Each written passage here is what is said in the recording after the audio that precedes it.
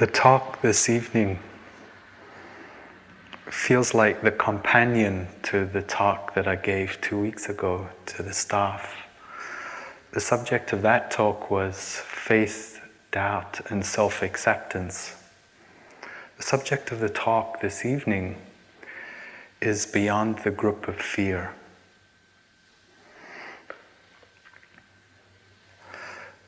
The path of meditation is a path of opening. And in the natural unfolding of the practice, we come to see deeply the truth of who or what it is that we are. Opening to much that is new, much that we had no inkling of before. We open to what the Buddha called the Four Noble Truths. The noble truth of change. And in so much as we know that truth outwardly, so too we come to see the change within ourselves. Ultimately, we come to know that who we are is this change, that there is no solidity, no one here. We open to the noble truth of suffering. For it is the tendency of the mind to cling. And because what it is that we cling to or are averse to is changing, we suffer.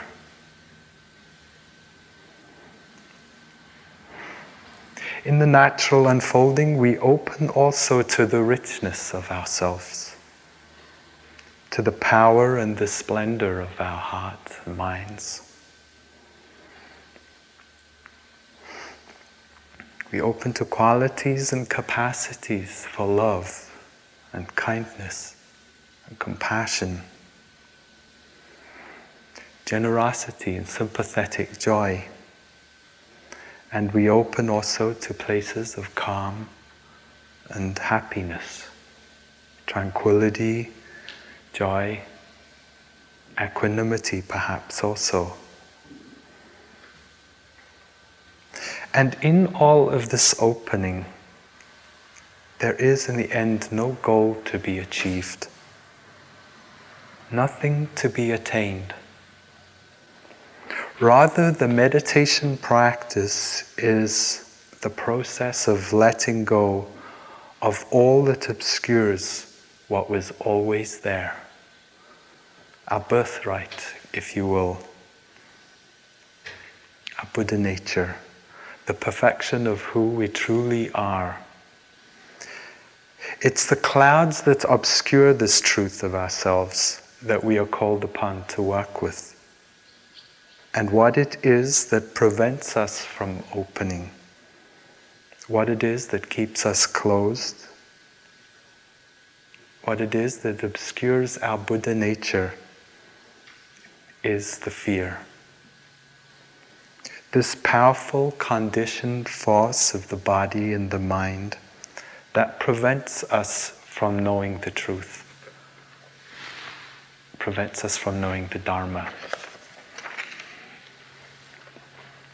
And if on our spiritual path we do not acknowledge the fear, if we do not grapple and engage the fear, we deprive ourselves of the possibility and potential of great freedom. And this would be a tragedy. It would seem to be the essence of spiritual cowardice that we not acknowledge the reality of fear that is surely there. For when we do not acknowledge the fear, our efforts must remain shallow and superficial. This is from the Gospel of St. Thomas, the Gnostic Gospels. He says, if you bring forth what is within you, what you bring forth will save you. If you do not bring forth what is within you, what you do not bring forth will destroy you. The Dharma is about the totality of our lives. 360 degrees. There is nothing that falls outside of the Dharma. And all that arises is potentially and ultimately workable. It must be so. And in the meditation practice, we come again and again to the edges, to our limits, to our boundaries, places that we've not been before. The edges, perhaps, of what is acceptable and what is known. Where the familiar ends and where the unknown begins. These are the edges of possibility. And here too there must be fear.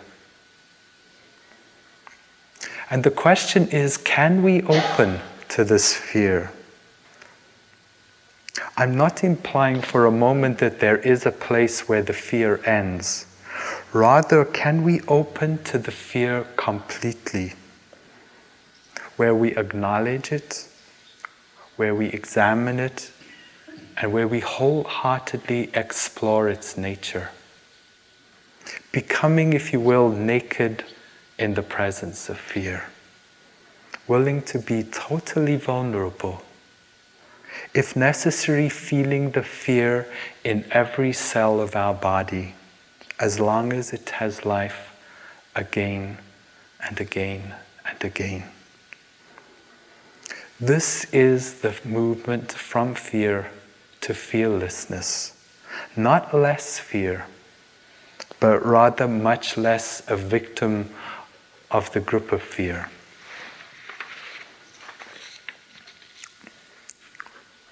What is it that we're afraid of? Well, certainly there is fear of pain. It's perhaps in the meditation practice the first fear that arises, fear of the pain. Sometimes it's hard to sit still and to just be present with what it is that arises in the body. And yet pain is part of the deal of taking birth. Aging and sickness begin the moment that we're born. And we're conditioned to be afraid of pain so deeply. There is such an unwillingness to allow the pain just to be. And the question then must be, can we open fully to the truth of our bodies? To the noble truth of our bodies? Can we make our minds spacious and receptive to all that arises? The heat, the pressure, the throbbing, the tingling, the cold, the stabbing, and so forth. The whole catastrophe, as Zoba put it. Pain is a great object of attention. It focuses the mind so easily sometimes. It's riveting. And each time we reach the threshold of what we're able to bear in the body, the fear is there too. And often with it comes a proliferation of thoughts. We all have our own versions. We can't get up, it's getting worse. This is crippling, I have to stop sitting, and so forth, and so forth. All of this escalates the suffering so much, usually way beyond the original pain that was there. And we're caught in a great struggle. I'd like to speak personally, if I may, for a moment. As most of you know, I'm HIV positive. I'm living with the AIDS virus. And for me, this has really been a dual diagnosis. On the one hand, it's a physical diagnosis, and on the other hand, it's a diagnosis of fear.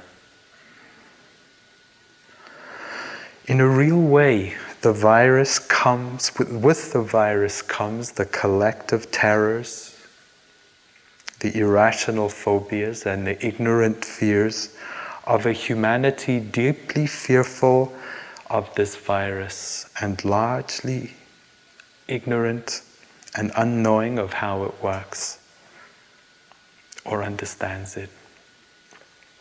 And so what this means for me in a day-to-day way is that any ache or pain or bump on the skin or blemish might bring with it, first of all, a reasonable, sort of rational, understandable concern.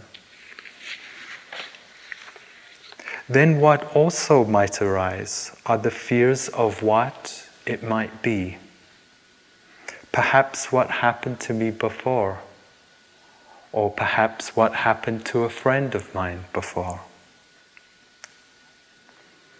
Or perhaps there's fear of what I've read about, or what somebody's told me about. And then in the end, what might further arise is just that nameless, wild, overwhelming terror that I know so well. And the challenge for me certainly is, can a cough be just a cough? Can a blemish on the skin be just that? Can a muscle ache be just a muscle ache? That I might respond with balance and with wisdom and with tenderness in an appropriate sort of way, not responding within the grip of fear. This is the real stuff of the meditation practice. But really this, I feel, applies to all of us.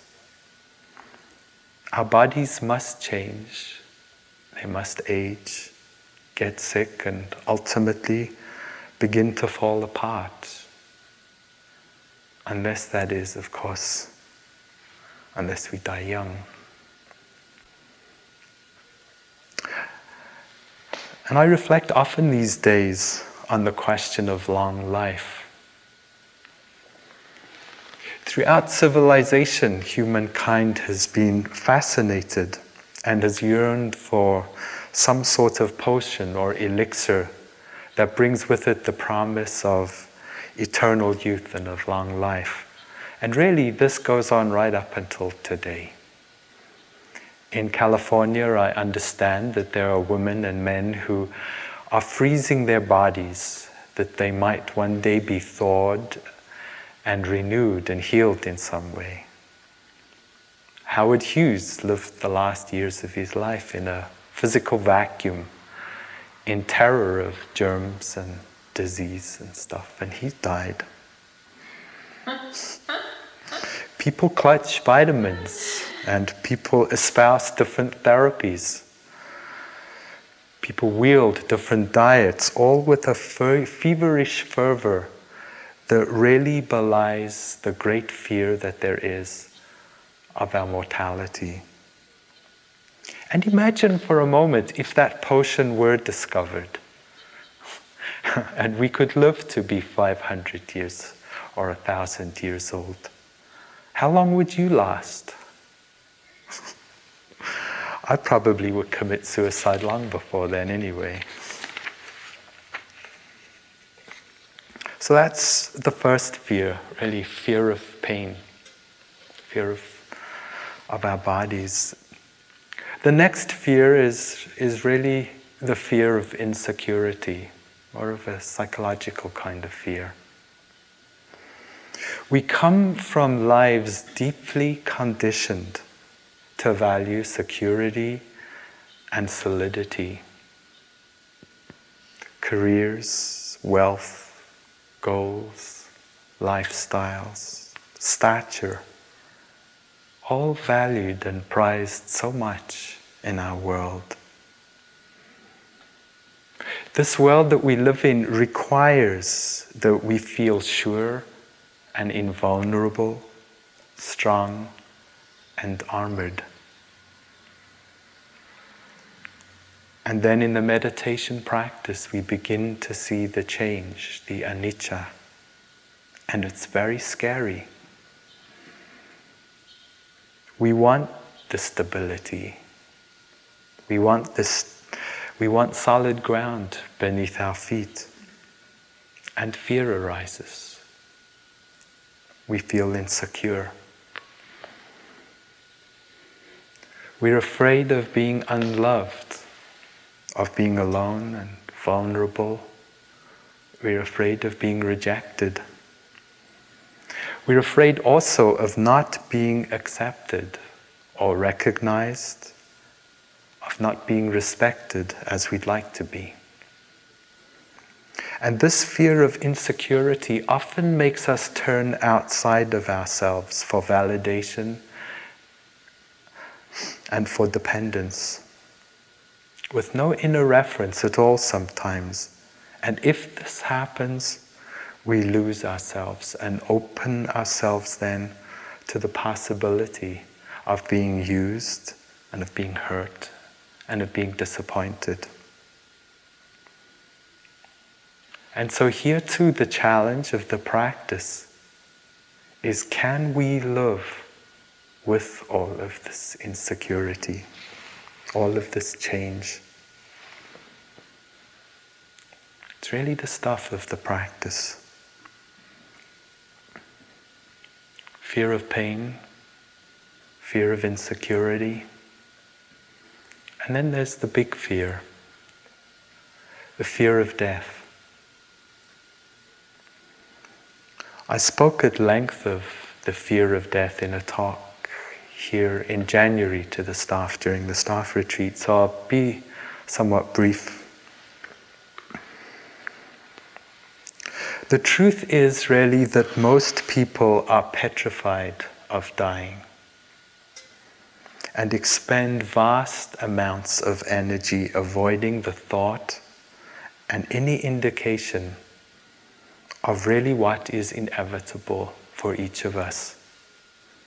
There is so much fear of death, and it drives so much of what we do. Fear of death is the resistance that we feel to the change that we see in the meditation practice. And ultimately, there will always be a fear of death if there is any holding on to the body or any holding on to the idea of selfhood in any way.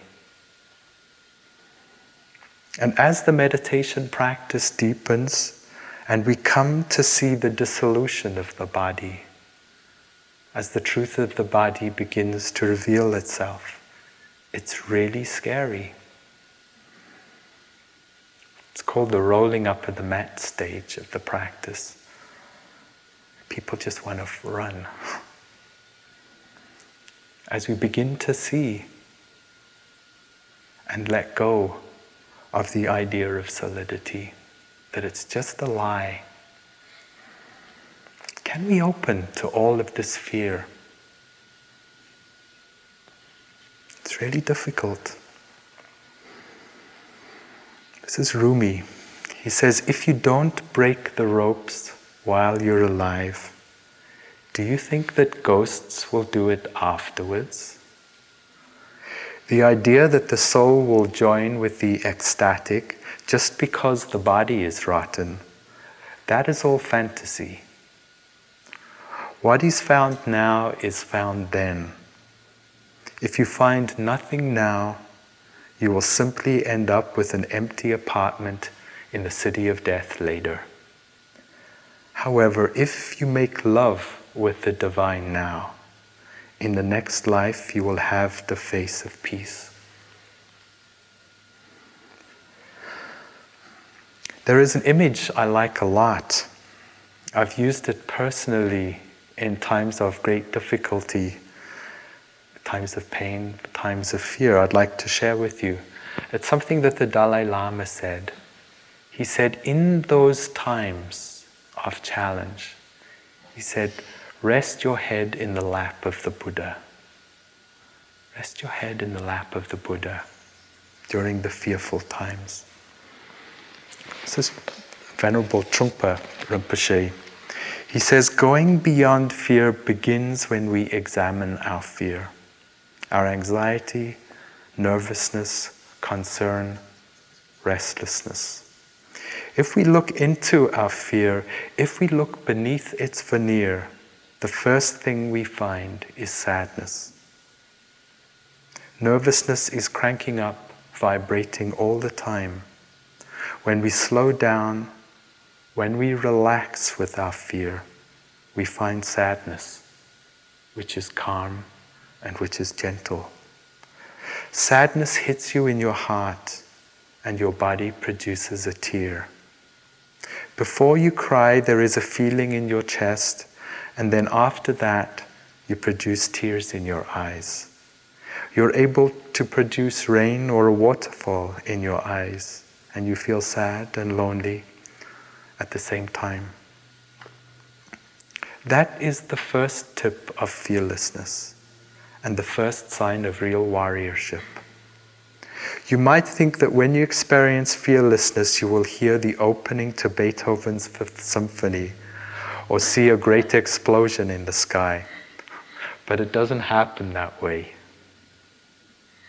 Discovering fearlessness comes from working with the softness of the human heart.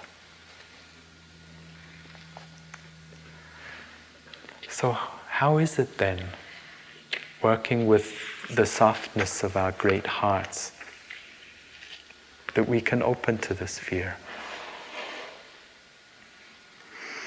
Well, first of all, of course, it's important to recognize the fear. And at first, it's really very difficult to do that.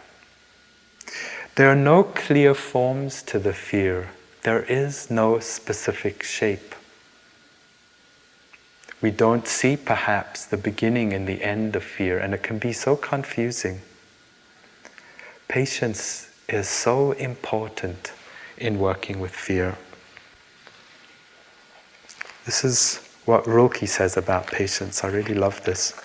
He says, be patient towards all that is unresolved in your heart. Do not now seek answers that cannot be given, but take whatever comes with great respect. Our willingness to begin again and again and again seems particularly vital here also. And gradually, the many faces and facets of fear do begin to emerge. It's a slow process in my experience and requires great care and attention and a lot of courage too. We've spent a lifetime camouflaging the fear. And so what this means, it seems, is that on this path to fearlessness, there must be a willingness to stop at any time, any moment, day or night, for the slightest unfamiliar movement of energy, and ask the questions, what is this? Is this perhaps fear? Where do I experience it? In the body? In the mind? What are the images? Thoughts? Is there resistance? Is there contraction? And slowly and surely, there does come to be a knowing of the fear. Until one day we can say, I see you, fear. I see you now. As the Buddha said 2,500 years ago under the Bodhi tree, Mara, I see you. Slowly this truth of fear and its magnitude comes out into the open, into the light of our great awareness. And for me, with this insight has come great faith and joy and happiness. Sort of ironic, but true. For the truth is that fear affects so much. And in its recognition, for me, there has been such appreciation and gratitude for the knowing. And a deep sadness also. The immediate sadness related to the suffering that has been. But a sadness too, with the fuller understanding of the ultimate aloneness. That is the truth of this path of awakening. No one can do what has to be done for us. And for me, this has been a time of the death of many dreams. Well, sobering time. This is Trungpa again. He says, the birth of the warrior is like the first growth of a reindeer's horns. At first the horns are very soft and almost rubbery, and they have little hairs growing on them. They're not yet horns as such, they're just sloppy growths with blood inside. Then as the reindeer ages, the horns grow stronger, developing 4 points, or 10 points, or even 40 points. They look like horns, but you can't quite fight with them yet. When a reindeer first grows its horns, it doesn't know what to use them for. It must feel very awkward to have those soft, lumpy growths on your head. But when the reindeer begins to realize that it should have horns, that horns are a natural part of being a reindeer.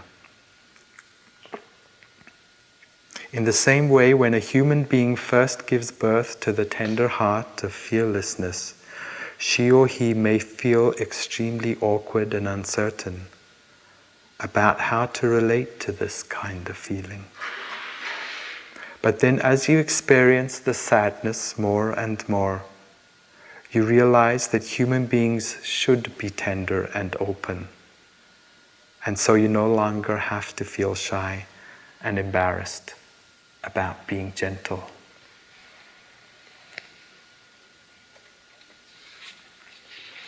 So that's the first step, really, in working with fear, is deeply recognizing when it arises and when it passes away. And the second is acceptance of the fear. And this is difficult, for the truth is that the energy of fear is really unpleasant. And it is a conditioned response to fear that there be resistance, and that there be aversion, and that there be contraction. And for me, working with acceptance of fear has meant a full engagement of the resistance, pivotal to loosening the grip of fear. And the questions would then seem to be, where is the resistance to the fear held? The real personal question. Where is the resistance, the contraction? In the body, in the mind,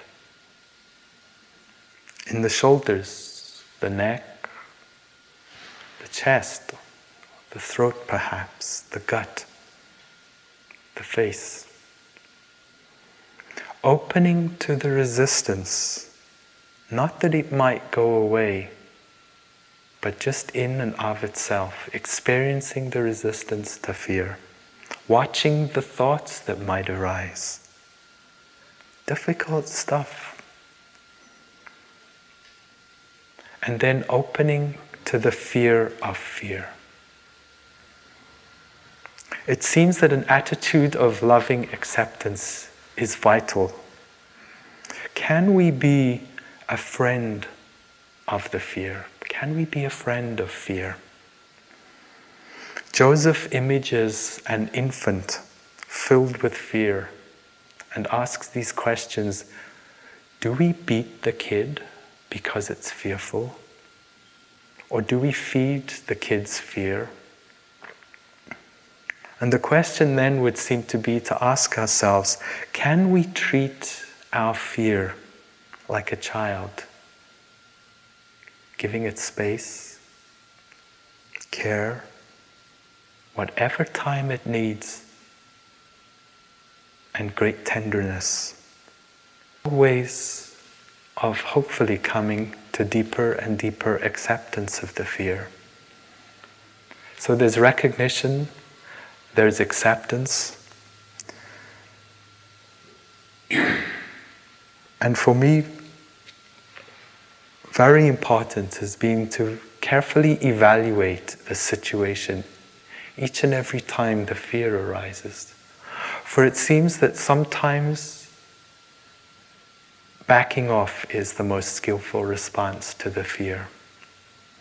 Using our discriminating wisdom, sometimes backing off and regathering the energy so that we might later come forward and do the work that needs to be done. There's no rush. And at other times, really staying with the fear. And either way, really, it takes courageous and it takes sustained effort. Fear always requires a willingness to really work our edges again and again and again. And always, if we observe the fear in order that it might go away, then we just caught again. And there's perhaps even further fear because of that. Fear has taught me much about the subtleties of unconditional observation.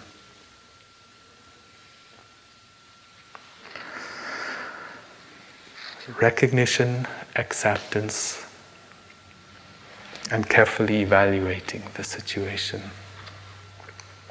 Fear then is really a place of possibility. Can we welcome it in that way? It's a real edge. Fear arises always at a place of opening. For what is open is new territory. And that's usually a threshold of fear. Fear is not a problem.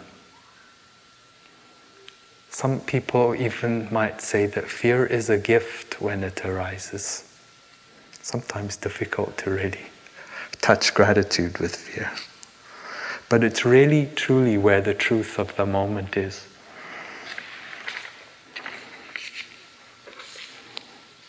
This is Trungpa again.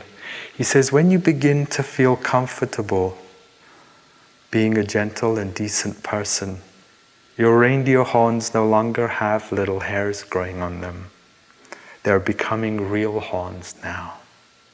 Situations become very real, quite real, and on the other hand, quite ordinary. Fear evolves into fearlessness, naturally, very simply, and quite straightforwardly.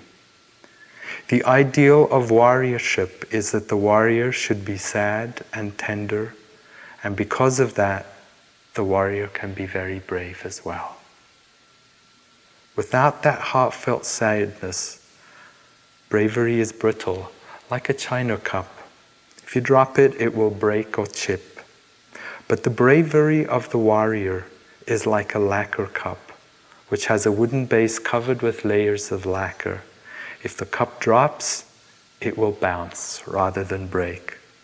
It is soft and hard at the same time.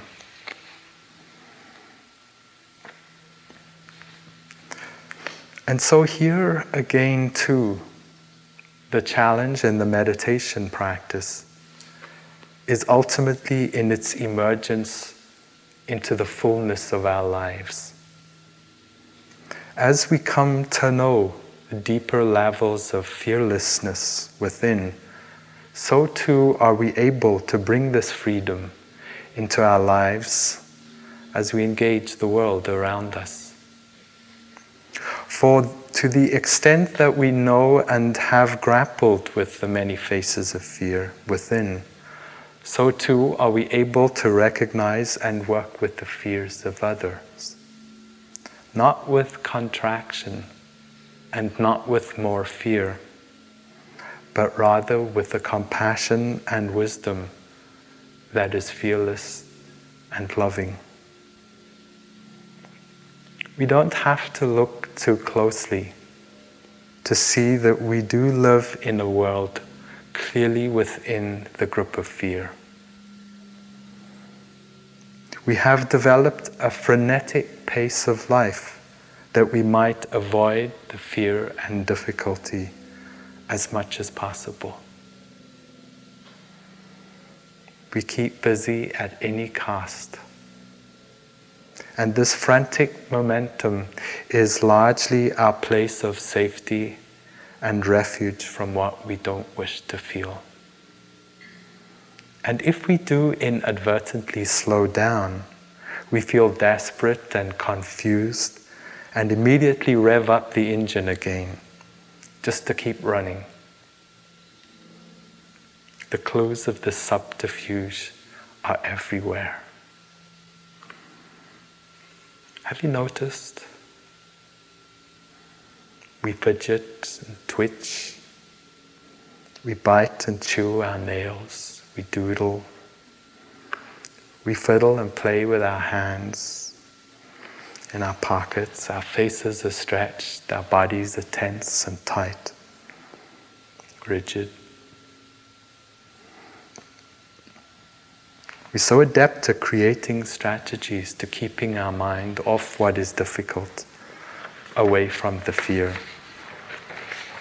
For it seems, from a coward's point of view, stopping and slowing down, reflecting, feeling, just being, all the stuff of the practice, all the reasons why we're here. From the coward's point of view, these are all dangerous and must be avoided, for in this winding down, there is space for the fear to arise, for our anxieties to surface, and providing an opportunity for what is difficult to become obvious. And these must be avoided at all costs. And so here too, in the meditation practice, our efforts are really radical. As we engage the fear, and as we know some degree of fearlessness in our lives, we at the same time change the world in a very real way. What a gift that is. What a blessing to a world within the grip of fear. A world so paralyzed by fear. I'd like to close by sharing a little story with you, if I may. In February and March of this year, I was in Hawaii for about 6 weeks. And every Tuesday evening, I would go to a support group of women and men who, like me, are HIV positive. And one evening, this man, Bob, came in, and he had these cancerous lesions on his skin, and he always wore sleeves down to his elbows so that nobody could see these lesions. And he said that a couple of nights earlier he was out, and this total stranger came up to him and lifted the shirt of his sleeve.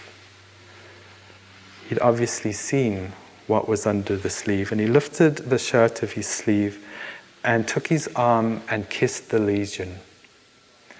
This was a total stranger, and he said to Bob, "My hope and prayer is that these will soon be healed and gone forever." And he turned around and he walked off. What an act of fearlessness. What a gesture of love. Really, what a blow he struck at the heart of fear in our world.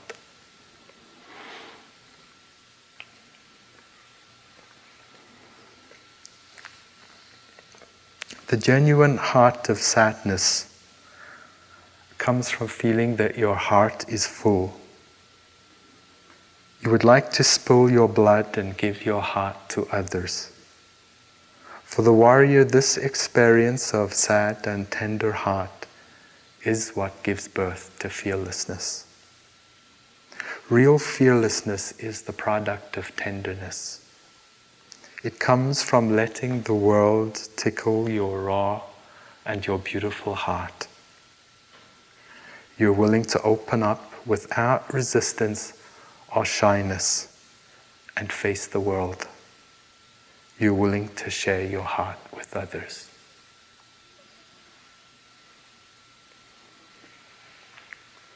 May we sit together for a moment, please.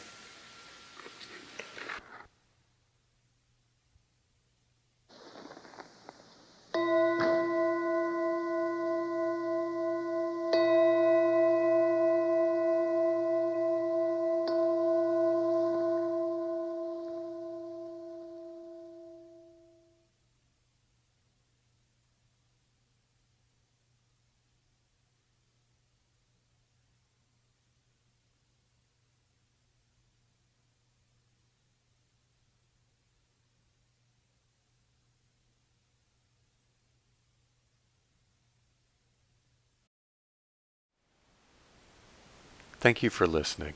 To learn how you can support the teachers and Dharma Seed, please visit dharmaseed.org/donate.